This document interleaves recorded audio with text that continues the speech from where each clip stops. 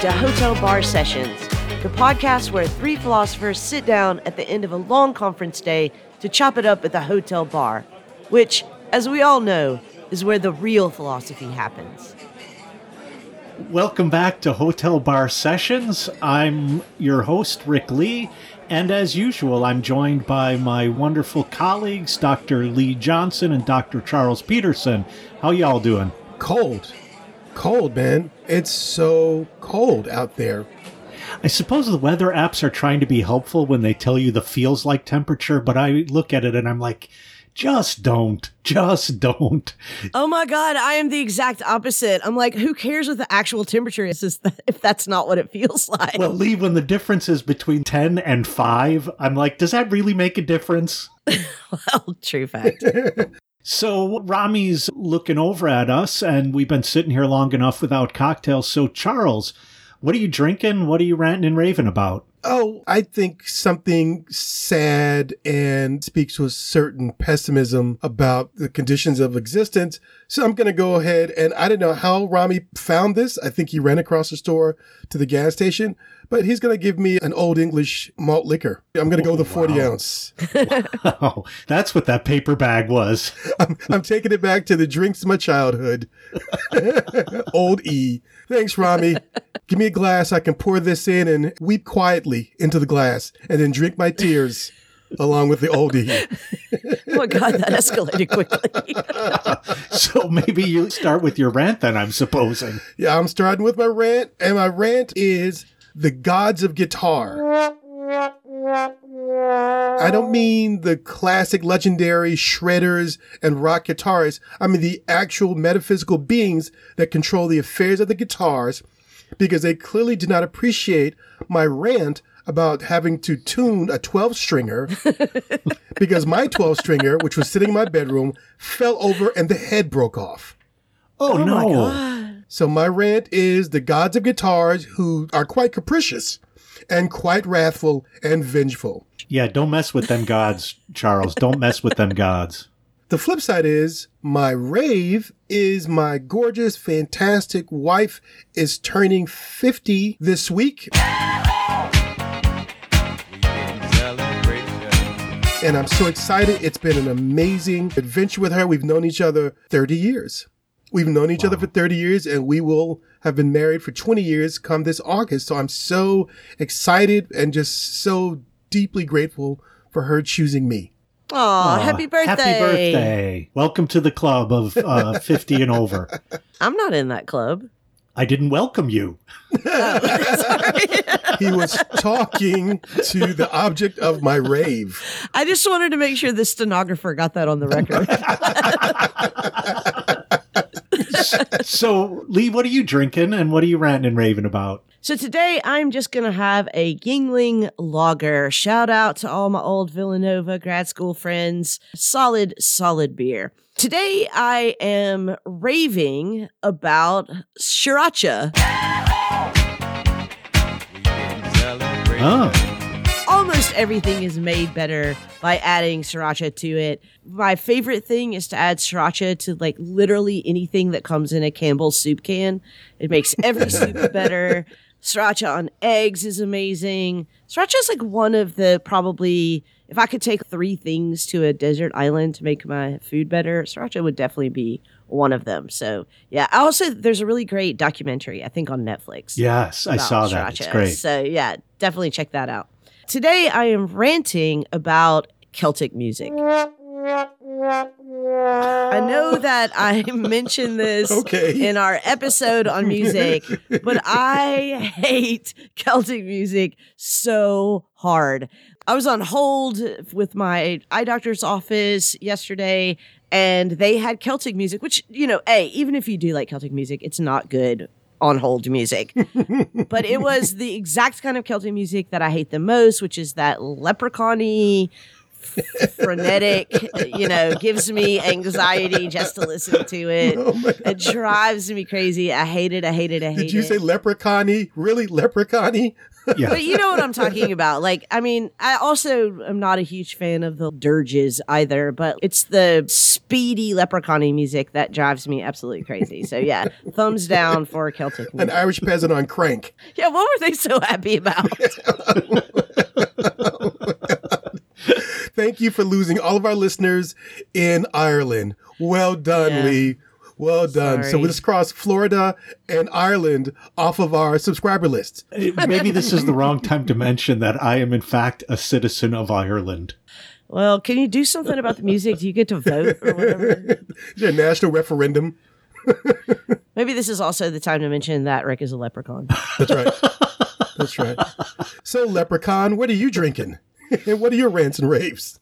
Well, the weather here in Chicago has turned definitely toward winter, and that puts me in the mood either for whiskey or for stout. And so I checked in with Rami, and he's got a New Holland stout called Poet, or The Poet, I think. It's an American-style oatmeal stout that, for a stout, is not really high alcohol content, and so you can drink a lot of them. So New Holland, The Poet. It's a delicious stout. This week, I am ranting, and I so hesitate to say this, but I am ranting about Mayor Lori Lightfoot.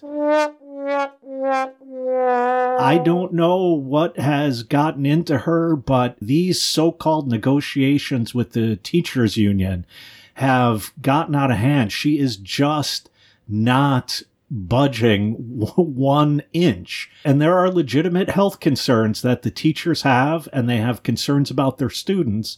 And I just don't understand why she's refusing to negotiate. And she's going to dock their pay, and she's threatening to sue. So Mayor Lightfoot, just calm down a little bit and listen. I'm going to slip in a sub-rave because I initially was going to rave about the life and work of Sidney Poitier, who we sadly lost this week. Right. And I wanted that to be marked. I remember as a kid seeing that man on TV, and I thought, this is what people mean when they say class.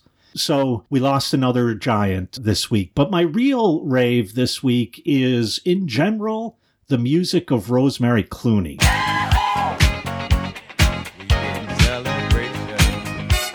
Oh, yes. And yes, in particular, It Never Entered My Mind.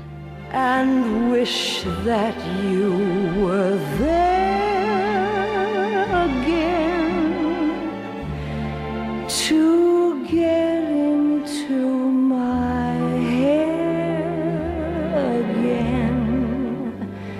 It never entered my mind. That song is one of the most beautiful songs, and she does a remarkable job. Bing Crosby once called her the hardest working woman in show business. That woman made an album a year, including the very year she died. So Rosemary Clooney is my rave this week. All right, Lee, you're in the hot seat this week. What are we talking about? So today I want us to talk about superstition. I think that this is touching on several conversations that we've already had before, including the conversation that we had in several different episodes about critical thinking and the powers or lack thereof of critical thinking. I think Charles and I are proponents of the powers of critical thinking, and Rick is deeply suspicious of the powers of critical thinking. But I also think that this might tie to our episode on conspiracy theories and many of our conversations about the nature of belief in general. It turns out that a lot of people are superstitious, even people who won't admit that they're superstitious. As a matter of fact, did you guys know that 4 out of 5 professional athletes are superstitious? That might not be surprising, but 4 out of 5 professional athletes are superstitious. So I want to talk about, what are superstitions? I mean, do they require a kind of belief in a supernatural power? Are they just rituals or practices?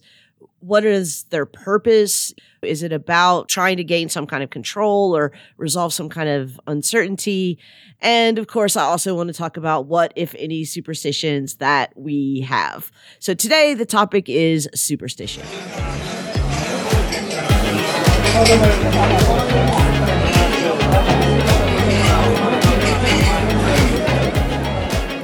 So, Lee, this is pretty provocative, I think, but I need to know exactly what you mean by superstition, because if we're going to ask the questions about how do people sort of fit them in, and what are they investing in, and how do people understand them, so I actually need a working definition from your part. Oh, Charles, you know that Lee came with like 3 other adjacent concepts, and she knows how to define exactly where superstition fits in. So funny that you asked.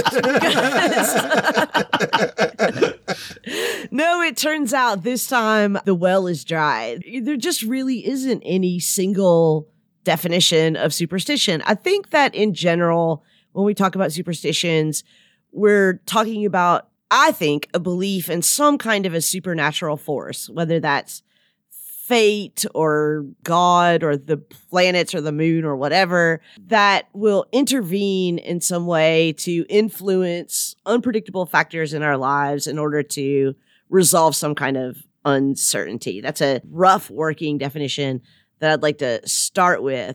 But also when we talk about superstitions as a plural noun, I do think that we're often talking about practices as much as we're talking about beliefs. Right. And sometimes those things can be separated and sometimes they cannot.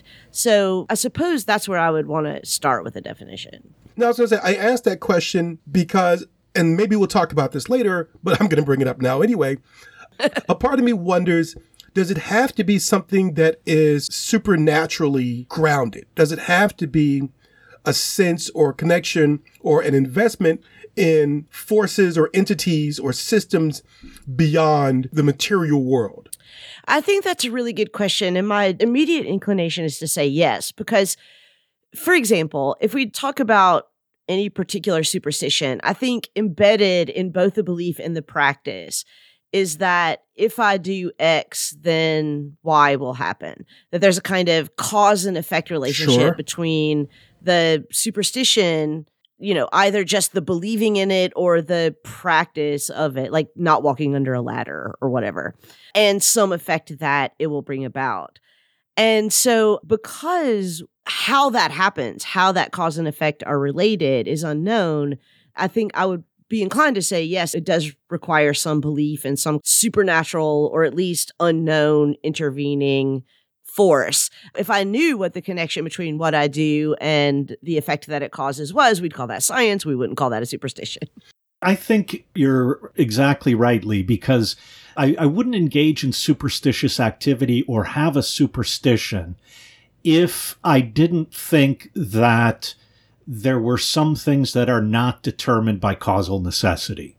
Now, whether that's supernatural or whether the natural world has a certain amount of contingency. So I think a kind of contingency has to be operative, but then the superstition comes into play because now I'm attempting to control that contingency. I'm attempting to insert a determinability and a determination where there normally isn't one. Yeah, but I think that that is evidence that you do believe that the world is determined by causal relations. Like you believe that your enacting of whatever is required of this superstition will bring about certain things where there otherwise would have been uncertainty, right? So I'm wearing this jersey for the 5th game in a row because for the last 4 games when I wore it, we won. There's embedded in that superstition the belief that my wearing this jersey will cause the team to win. Well, I mean, I'm still not completely convinced that it has to be an investment in the supernatural. I think it has to be an investment in trying to map the unknown or trying to develop patterns of systems, behaviors, explanatory systems that fill in the blank on the unknown. And that doesn't necessarily have to be the supernatural. Yes, the supernatural is a huge part of that. But also, I think that there are, and I know this sounds completely contradictory, but there may be faux scientific superstitions that exist. That there's an unknown about how things function, and that people engage in certain beliefs or particular sort of behaviors mapped onto a scientific framework that still meet the same needs or perform the same function as a supernatural-based superstition. Well, let me say this as an argument for why it does have to involve something supernatural is because I think the superstition is appealing to, exactly as you said, something unknown to connect a cause and an effect. So if I really wanted my team to win this game, there are non-supernatural ways that I could bring that about, right? Like I could, I don't know, bribe the quarterback or fix the game in some way. Deflate the ball.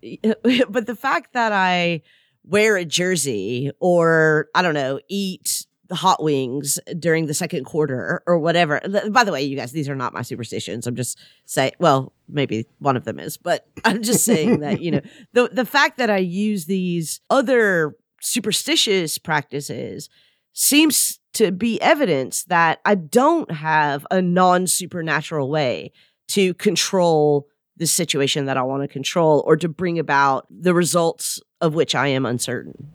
So, I mean, not to go medieval on your asses, but in the Middle Ages, there were a number of philosophers who wrote texts on what they called occult causes. So Aquinas has a short little text on this. Roger Bacon has a text on this, and you can find a lot of them. And what they're talking about, and Lee, you pointed this out earlier, what they're talking about is the word occult there means hidden. So that there is some causal structure going on. It's just that the exact mechanism of that causal structure is hidden from us. And so when you wear your jersey, and, you know, listener, you can't see this, but Lee doesn't have an item of clothing on her body at the moment that doesn't say Memphis on it. True facts. When you're wearing your jersey, I don't think that your idea there is that God or the angels or the gods or whatever will see my jersey and thereby intervene and make my team win or help my team win, but rather that through some unknown causal mechanism, your jersey is now connected to the way in which the game is played. And so you're going to wear your jersey to keep that causal mechanism going. But I think that I don't believe that whatever that mechanism is, that it's natural. Well, here's my thing. I think you can be superstitious and think either one. I think you can think it's unnatural, but you can also think it's natural. But the point is, I'm trying to map a system of control and influence onto something that I recognize as inherently unknown. So I don't know why me wearing my Memphis hat or sweatshirt or eating hot wings before the game influences the team to win. It could be something from the sauce that wafts through the air in a stadium, or it could be light rays hitting my hat a certain way at the football. I don't know. But I know this works. And like Rick said, I don't think it's 10,000 angels dancing on the head of my hot wing that's making my team win. Okay, but here's the thing. I think I got medieval on that ass.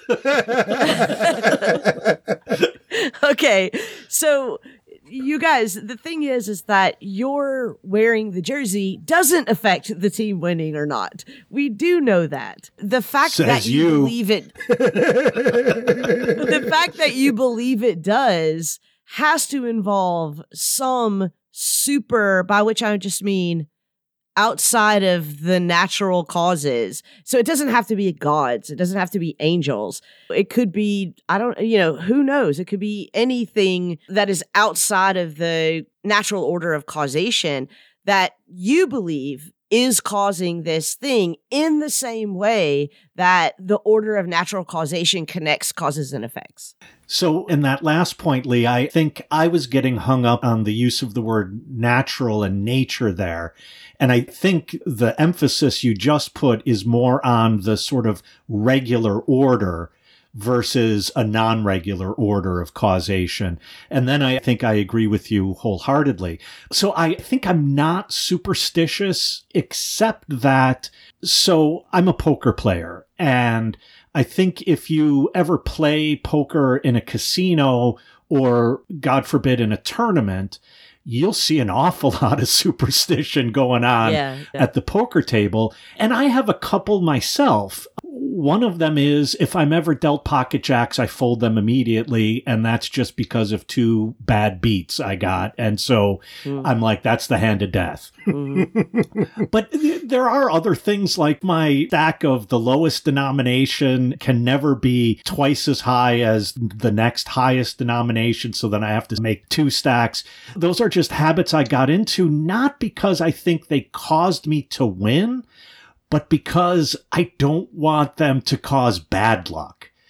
Right. So I'm not saying it's causing the good thing, but I do think if I were to reflect on it, I am thinking it's preventing the bad thing from happening. Well, I mean, that's an interesting example. I'm also a poker player, and I do think that the more one can ritualize and kind of automate one's play in the game, the better player you are. The more variables you can take out of the way that you play the game, the more you can focus on the math, because that's all, especially tournament play, is about. So I can imagine that, let's say you take 1 chip or 2 chips to place on top of your cards before you make your bets. Like, I would call that a superstition if you believed that not doing that would mean that the hand would not go your way, or doing that would mean that the hand would go your way. But if you do that because you've made it a kind of ritual practice of your play, I think there is good reason to say this does actually make me play better, because, again, I'm automating in many ways a lot of these things that can, for many poker players, serve as distractions. Yeah, but that's what you're saying you're doing. I didn't hear Rick saying that that's what he's doing. I hear Rick saying that he believes there's a natural order, a flow of events that lead me to win. And if I don't do certain things, I'm going to disrupt that natural order. Yeah, but I think that if he actually believes that what he believes in is some supernatural connection between his practices and the way that hand plays out. I don't want to tempt the fates. Well, there's your answer right there. The fates are a supernatural intervener. You don't want to disrupt the dealing of the cards, or you don't want to trigger something in the player next to you that may set them off in a much more advantageous direction than what you're moving. I mean, I understand that superstition, 99.9% of the time, people think about it as being something connected to this larger metaphysics. I'm just saying that there may be room for it to exist outside of that order. And we can think about, how do people map onto the unknown with these particular practices and beliefs? I don't know. Drinking urine keeps COVID away. That is it's a type of superstition, but that's mapped onto this belief in a scienticity about how does one not catch COVID. How is that any different from throwing salt over one's shoulder, except for what's the source and the grounding for the order that one believes that one is influencing? I think that's a really good point. It's actually illuminating something that I had not thought of in exactly these terms. So I really appreciate this. It is the case that many superstitions, or many people's superstitious beliefs, are grounded in what you called a kind of scienticity, a belief that there's a relationship between certain causes and certain effects. They're not scientific, they're scientistic, in the sense that they believe in the kind of religion of science without actually believing in the axioms of science. What's interesting is these texts I was referring to, all of them set about showing how what you think arises through occult causes could have a separate explanation. So that, Lee, I think you go a long way when you were talking about ritualizing and making automatic your poker play.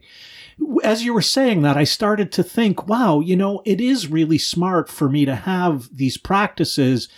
For one reason, it's because then I'm less likely to have tells, right? If I do the same thing every single time. Now, that never occurred to me. My explanation was luck. And so I think I did hold a kind of superstition, even if the effectiveness of my behavior could be explained in a scientific way, not just a scientistic way. Yeah, I mean, I think analogous example, which I'm not sure I would properly call a superstition, but, people who believe that prayer heals. Some people believe that in what I would call a superstitious manner. I pray to a God and then God heals me because I prayed. But we do know scientifically that prayer heals, that people who engage in these ritualistic practices often reap the benefits of those ritualistic practices, which has to do with this psychosomatic relationship between psychological health and physical health. The power of positive thought. Yes. So I agree with you that there could be, just like in the poker play, there could be a actual relationship of cause and effect between the superstitious practice and the effect that the superstitious practice believes is being brought about supernaturally, which might have actual scientific explanations.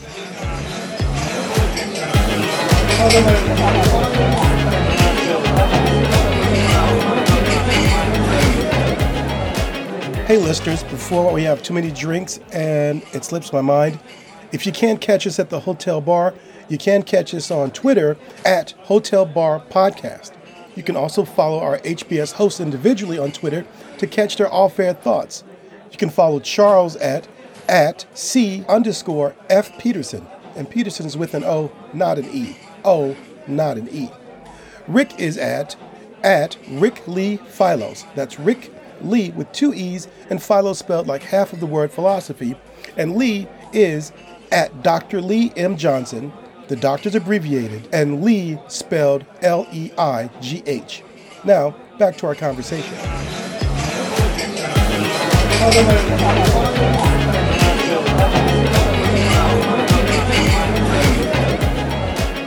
So, put in the way that you just did, Lee, it seems as if, well, 2 things. One is, it seems as if philosophy from its origins, insofar as it was trying to get at the actual causes of actual things, was the elimination of superstition. So even when Thales says everything is water, that's a move toward the elimination of superstition.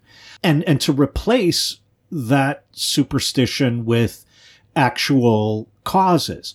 But then one has to wonder, what difference does it make? What's the benefit then of eliminating the superstitious understanding of the causes and replacing it with a so-called actual understanding of the causes?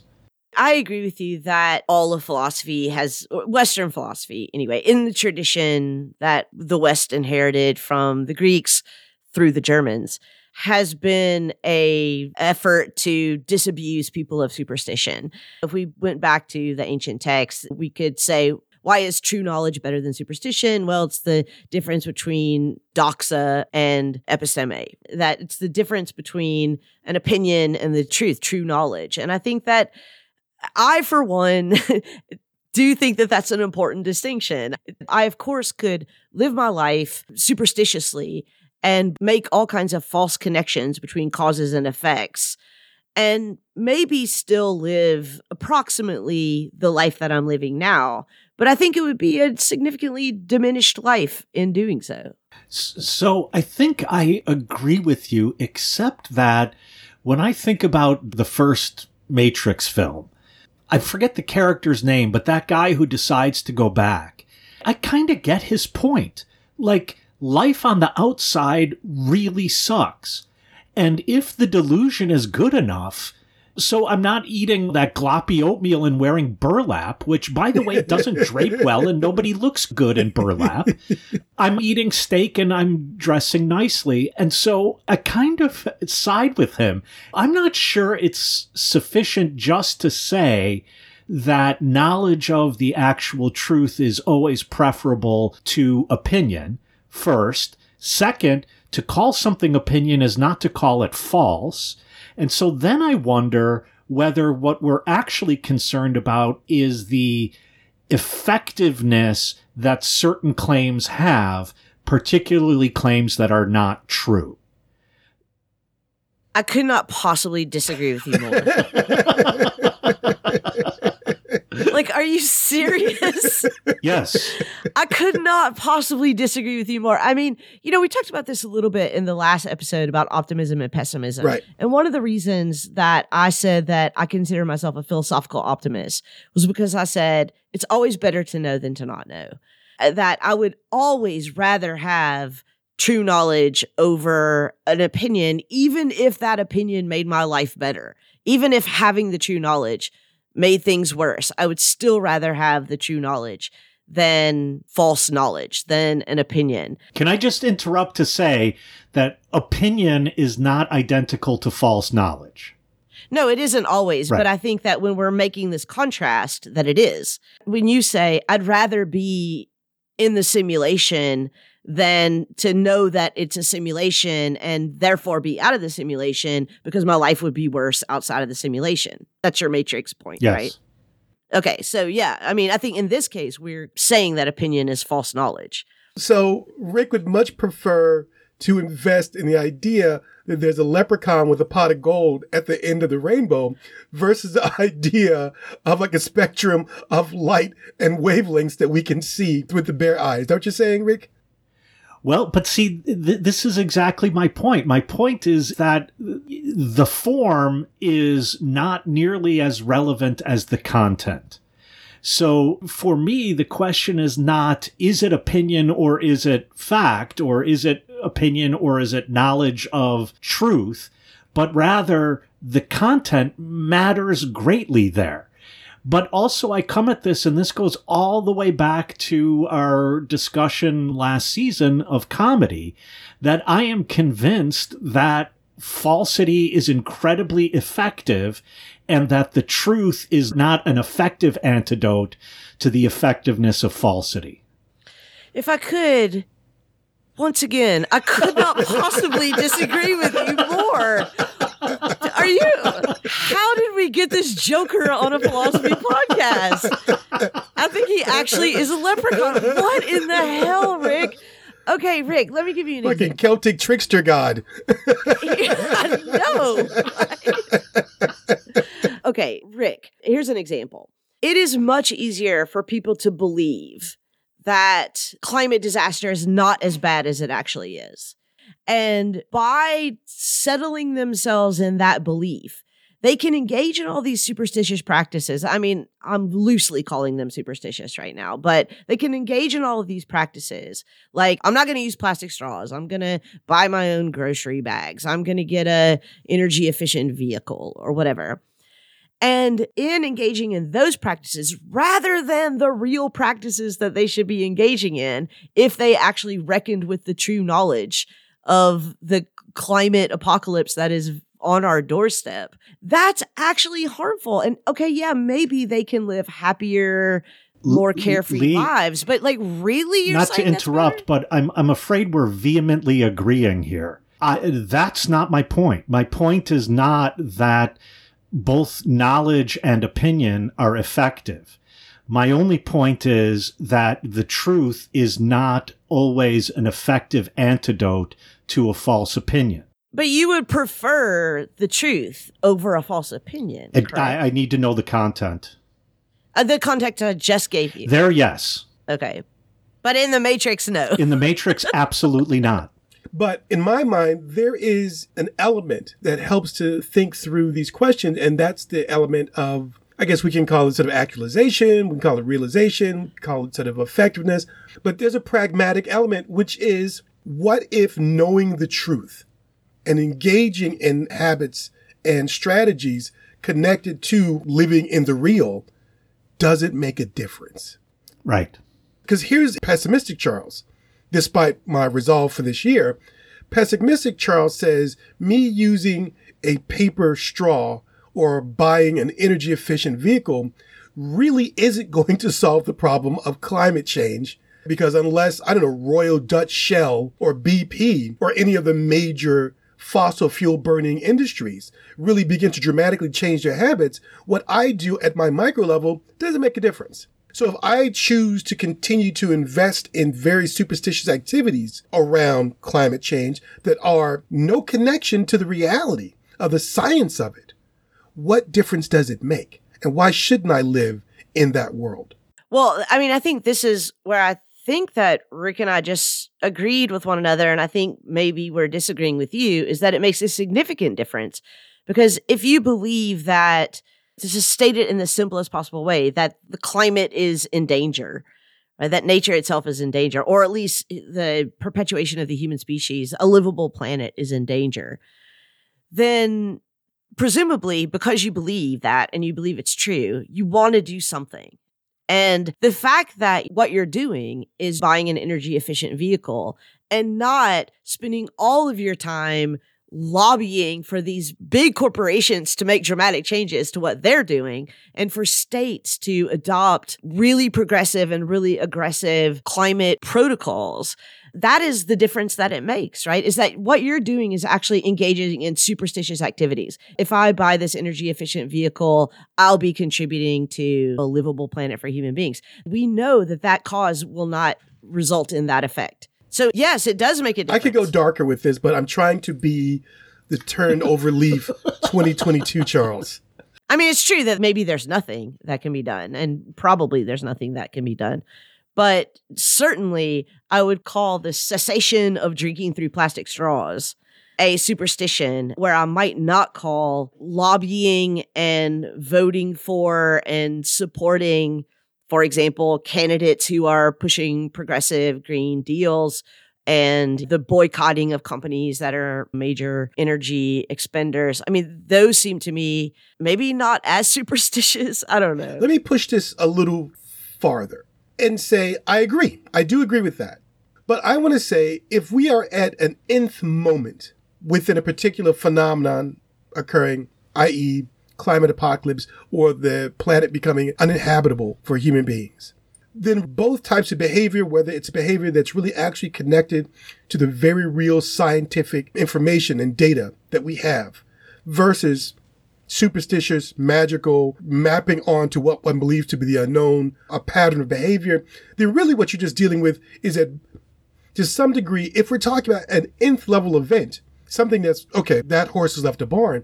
Really what you're talking about is comparing possibilities. Like one thing may have a greater level of possibility, but not necessarily eventually be successful versus another thing, which won't be successful at all, but still in that zero-sum game is reasonably possible as well in comparison. I mean, I think that's true when we're talking about the kinds of practices that people engage in response to the inevitability of dramatic climate change. But I want to get us back to superstitions for a second, because I think for superstitions, what makes them superstitions is that they're not about possibility, that they actually believe that there is a cause and effect relationship between the superstition and whatever practice that superstition entails and some effect that correct practicing of that superstition will bring about.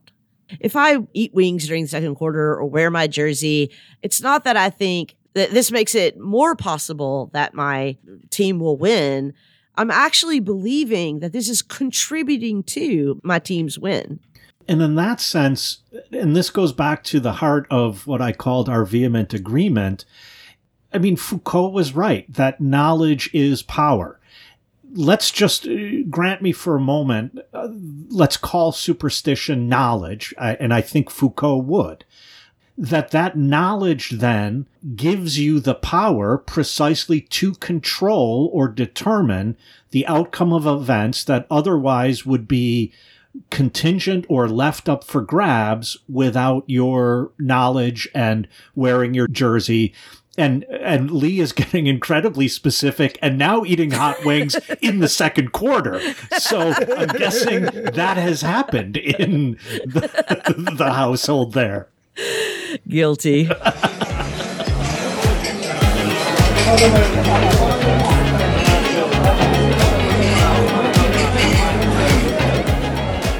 Hey listeners, it's a new year and it's kind of coming as a shock to all of us that we're pushing up on the end of our third season here at Hotel Bar Sessions.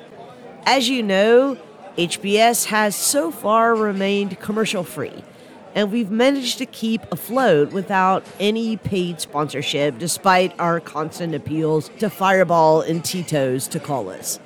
Nevertheless, podcasting is not a cost-free enterprise, and so we'd like to gently solicit you, our listeners, to consider supporting us. We've set up a Patreon page where, for less than the price of a cup of coffee a day, you can help Charles, Rick, and I ease the expense of keeping our semi-intoxicated philosophical conversations going. So please visit patreon.com/Hotel Bar Sessions, where you will find 5 different support levels, from shots at only $4 a month or cocktails at only $8 a month, to more generous levels of commitment like our designated driver level at $12 a month or the dude level at $20 a month. And for our listeners who are swimming in patronage cash, we're also offering a Medici level at $50 a month. And yes, in case you were wondering, there are increasing benefits of access and swag associated with each Patreon level. We really appreciate you listening, and we'd really appreciate your support. Now, back to the episode.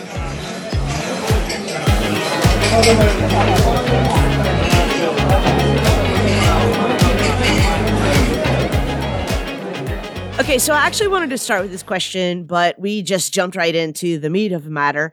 But are you guys superstitious? Or more specifically, if you're superstitious, what superstitions do you engage in? Well, so I didn't even think about this until Charles, as an example, used it, namely throwing salt over your shoulder. I'm a salt thrower, I have to admit. I don't know that I have a belief behind it. I learned it from my grandmother. My mother did it. And anytime salt is spilled, I have to throw salt over my shoulder. So that's one that I have. And then I already mentioned that with poker, I have a number of rituals. I'm not sure now. Maybe Lee has robbed me of my superstition by replacing it with a different causal explanation. So I still will engage in them, but I don't know that I could call them superstitions anymore. Charles? I'm thinking about it, and I was going to say, I don't even know if this is a superstition. You know, I tend not to speak ill of the dead, but I think we have evidence that that's really not the case anymore. Yeah, recorded evidence. Recorded evidence. I actually don't think I'm a superstitious person, and I think part of it is I don't have the discipline to get into regularized habitual behavior. Because I think with superstition, there may need to be a little touch of OCD to really make it stick. Like, you've got to be someone who's always conscious, who's always knowing what's the exact motion, what are the various... I don't have any of that. I'm so scattered when it comes to my behavior. Nothing. I don't even put my shoes on the same way 2 days in a row. What about you, Lee?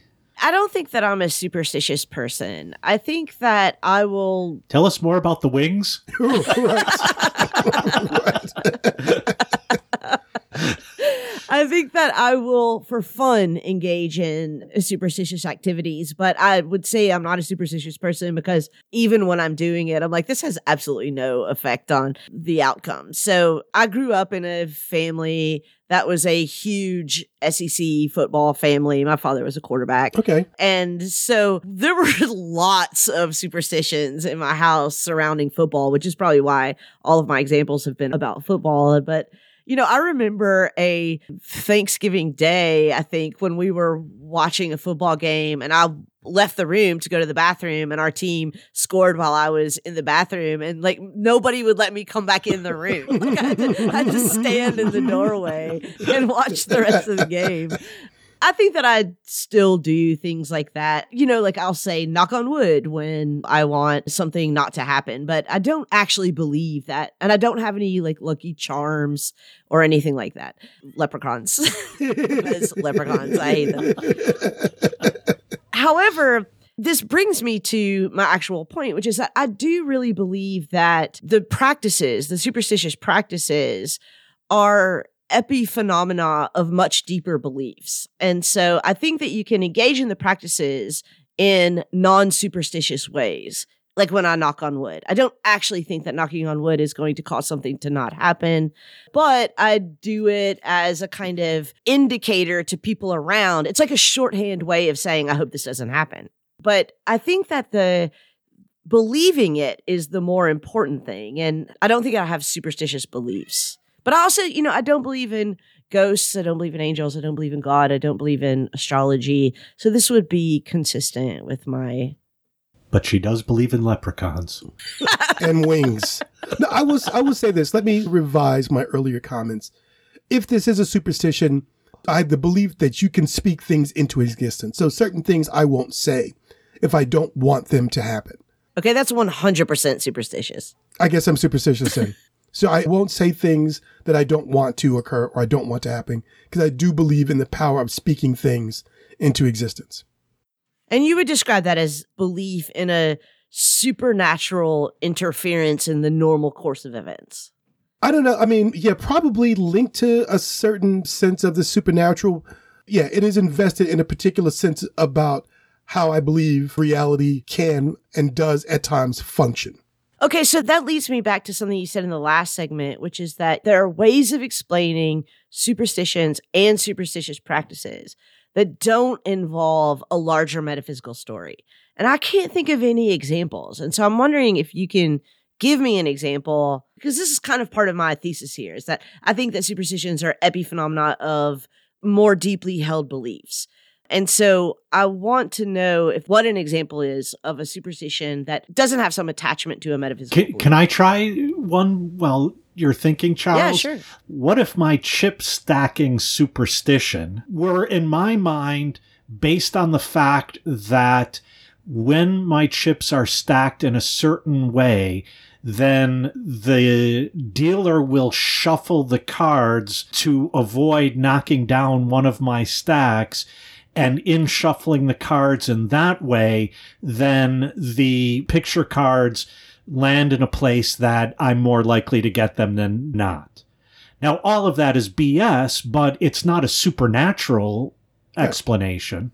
Yeah. Why is it not a supernatural? Because it's involving some force other than the natural forces at play in that phenomenon. It's involving some other force interfering in those to cause an outcome that has no natural causal explanation. No, it sounds like what he's saying is that if he arranges his chips in a particular pattern, then it will force the dealer to deal the cards in a particular sort of way. It's a spatial manipulation is what he's doing. Yeah, but we know that's not true. None of this shit is true. But I'm saying it's not based upon a mystical foundation. It is, though, because the only explanation of that has to involve some supernatural force that intervenes to make sure that he gets good cards and not bad cards or neutral cards when he does this. No, I think because there's no natural. No, he doesn't. He doesn't mention that. How? I don't know how, because it's a fucking superstition. The dealer, in stacking the chips in a certain way, dealer, in order to avoid knocking them down, shuffles the cards in a certain way that the dealer wouldn't shuffle otherwise. Right. Basically, he's saying that the dealer has to change his normal way of doing things based upon the order of the stacks so that he won't knock the stacks over. So that means he's shuffling a different way. There's no elf with that. You guys are trying real hard, but you are failing miserably because y'all are leaving out the most important part of this superstition, which is that y'all are leaving out the part where he said, so I get dealt better cards. What I said was that it forces the cards from, I said picture cards, but in other words, it forces the cards from the winning hand to be shuffled in a certain location where I'm more likely to be dealt those better cards than if my chips weren't stacked in that way. Yeah, okay, then in that case, you're saying the same thing. You're getting a better hand because you stacked your chips. But it's all causally based on... Well, and Charles gave, in the first segment or second segment when he first brought it up, Charles gave an example that maybe I think that wearing my jersey reflects light in a certain way such that it affects the way in which a quarterback throws the ball or a lineman hits the tackle or all of these other things, all of which are natural causes that could, in fact, be the case. The only difference is they turn out maybe not to be the case. I mean, and we could continue that and say team spirit or sort of enthusiasm for one's team in displays of the same colors and the hats and the merch. That encourages and excites the members of the team and motivates them to play better and play harder and win. Yeah, I mean, I think that what y'all are doing is describing causal effects and not superstitions. I think that when Rick stacks his chips in a certain way because he wants a better hand. He's not thinking, I'm stacking my chips in this way so that the dealer won't knock down my chips, and then can explain a chain of cause and effects that will then give him a better hand. When I cheer for my team, I think my cheering for my team is going to make my team win. I'm not saying my cheering for the team, and this is actually true, is going to make it harder for the lineman to hear the quarterback make his call. Certainly when I wear my jersey, I'm thinking, if I wear this jersey, it's going to make my team win because I wore it last time and they won. I'm not thinking it's going to reflect the light in a certain way. So, I mean, I think that, again, all of the superstitions are based in the intervention of something, the fates, something not in the order of natural cause and effect, that are intervening to bring about the effect that you want. And in that sense, are epiphenomenon of a metaphysical belief and a kind of supernatural intervention. So then, Lee, I think now I get your point, and that is that the providing of an order of causes, no matter how fanciful it might be, the providing of an order of causes removes the superstition. So that superstition would be the belief that things happen without cause. Can I just interrupt there? Because I don't think that superstition is the belief that things happen without cause. I think that superstition is taking a situation in which the outcome is uncertain, and it's inserting a relationship between a cause and an effect to make those effects certain, or at least the belief that they'll be certain. And so in this way, I totally agree with what Charles said earlier, that superstitions are scientistic in that way, that they do still believe in causes and effects. They believe that the superstitious act has a relationship of cause and effect to the desired outcome. They're practiced in situations where either the outcome is entirely uncertain or can't be predicted, or in which one actually has no control over the outcome. But also there's an ineliminable epistemic element as well, namely that I only have a superstition in situations in which I don't know the actual causes of things.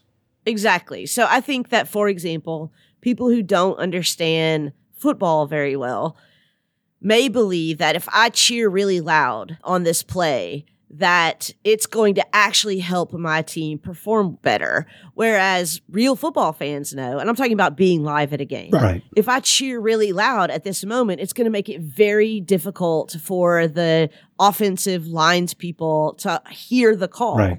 And that really does aid the defense in that play. And so there we would call the cheering of the person who doesn't understand the actual cause and effect a superstition, and the cheering of the person who does understand the cause and effect not a superstition.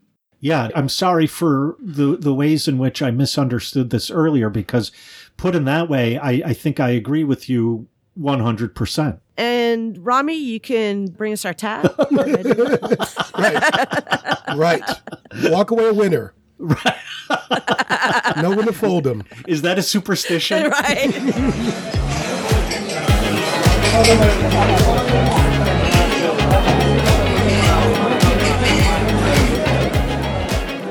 Hey, we couldn't hear you while you were shouting into your headphones. So if you have feedback or suggestions for future topics, or if you just want to pick a fight with one of our co-hosts, or in fact all of us, just visit us at www.hotelbarpodcast.com and click on the interactive page. If you want to belly up to the bar with us, at least virtually, you can always email an audio clip, keep it under 2 minutes please, to hotelbarpodcast@gmail.com. If it's interesting, we're going to steal it from you. If it's not, we'll send you our Venmo handles and you can virtually buy us a drink.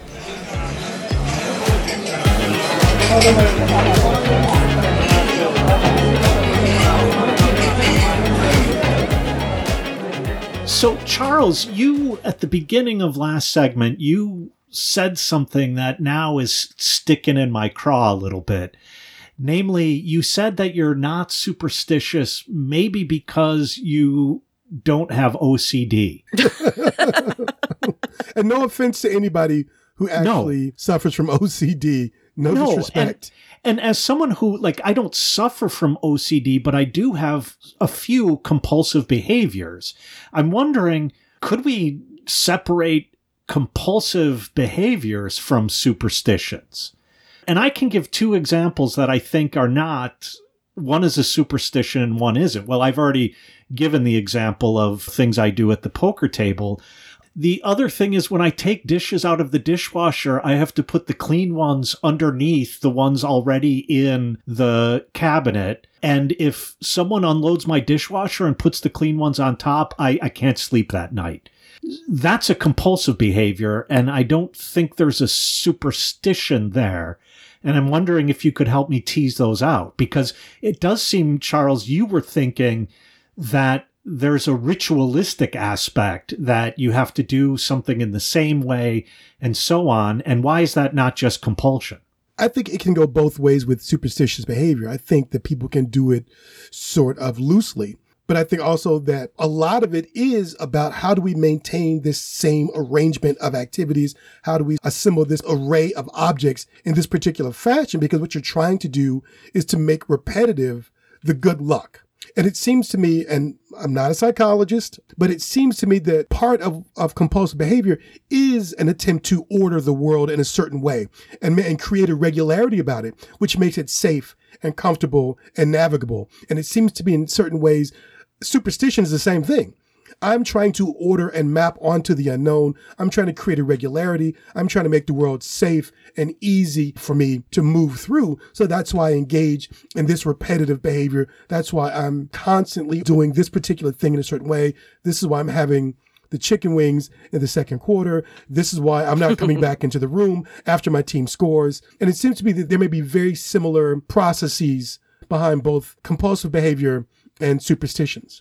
Yeah, I completely agree. I do think that both compulsive behaviors and superstitions are to some extent about trying to gain an element of control over one's life. I think maybe for me, the significant difference between compulsive behaviors and superstitions is that superstitions involve a belief. They involve some kind of a quasi-religious or philosophical or scientific or speculative projection.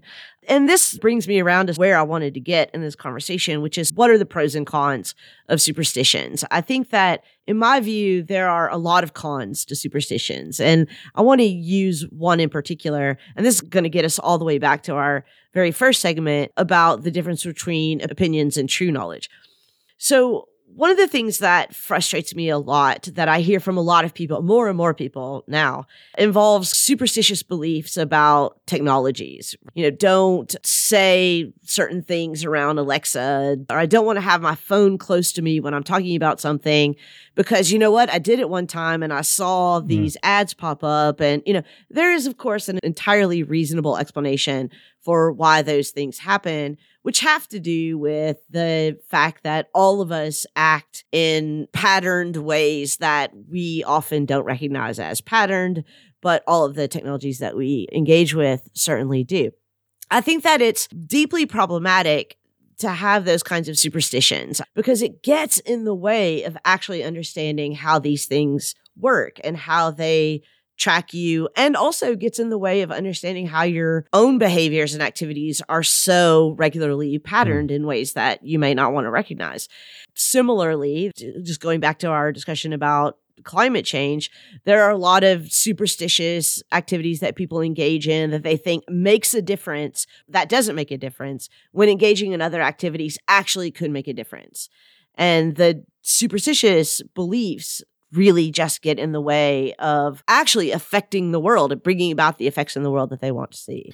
Yeah, and I think, Lee, this gets back to where I think we initially thought we were disagreeing but came to agree, namely that what worries me more than the truth or falsity of a superstition or belief or opinion or knowledge is the effects of that knowledge, that belief, that superstition. But that leaves open the door for there being positive deployments of superstition. I'm struggling to come up with an example, but if I wanted people actually to change their behavior in relation to wearing masks or climate change or voting rights for that matter, any number of incredibly pressing concerns, because we see the widespread effectiveness of superstition, maybe the deployment of superstition to bring about positive behaviors is not such a bad use of superstition. So I would grant that there are neutral or harmless superstitions, like knocking on wood. But I don't think that there are positive ones. And that's not to disagree with your point that superstitions are very powerful influencers on our behaviors. Right. Obviously, that's true. But I think that the problem is that all of our deeply held beliefs are tangled up in a web. And it's not as if you can pull out one of them and it be entirely disconnected from all of the others. So let's imagine I ran an ad in Mississippi or Tennessee that said, wearing masks in public prevent against your kid turning gay, right? Like, there would be a lot more people wearing masks in public right now. But I'm basing that false belief on another false belief. Right. And this gets back to, I think, the now season-long disagreement between, you and I, Rick, and also Charles, about how effective is critical thinking for disabusing people of beliefs that are harmful and beliefs that influence practices that are harmful. And I just don't want to tell people that they're not living in a simulation if I know they're living in a simulation, even if it makes them happy. No, I certainly would not go that route, because that's just doubling down on a prejudicial and an oppressive belief system. But if you could tell people in very religious areas that the devil moves through the air on COVID, then maybe they would put on masks. Yeah, and then they would start believing that the devil moves in the air, on rainbows, and then they would start, tracking down queer people to kill. There's just no climbing out of that hole. No, I agree. And let me say a number of things. One is, I think particularly as an instructor of philosophy, that for me, it is my ethical duty not to knowingly speak falsehoods. Mm-hmm. And so I would not knowingly say you're not living in a simulation when I know that you are living in a simulation.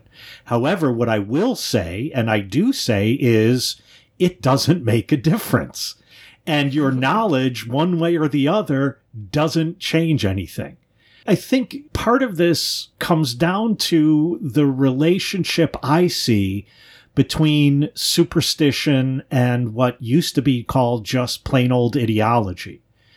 And I'm more and more suspicious that ideology is ineliminable, and that in such a situation, the issue is not ideology versus truth, but playing the ideological game much more effectively.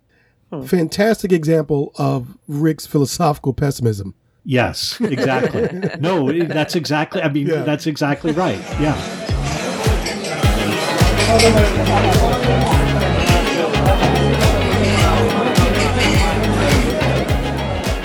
Well, Rami has just slid the tab across the bar, threw the salt over his shoulders, turned the lights on and off 4 times, and spun around with sage. So I think that means it's time for us to pay up and get out of the bar. But before we do, Lee, is there anything we left on the table? Knock on wood, we haven't. I suppose one thing that I do want to re-emphasize is that I do believe that there are harmless superstitions. For example, I don't have human children, but if I had human children, I would let them believe in Santa Claus. It seems like largely harmless to me. So all due respect to Stevie Wonder, I do not think that if you believe in things that you don't understand, then you suffer. Sometimes you don't suffer when you believe in things that you don't understand.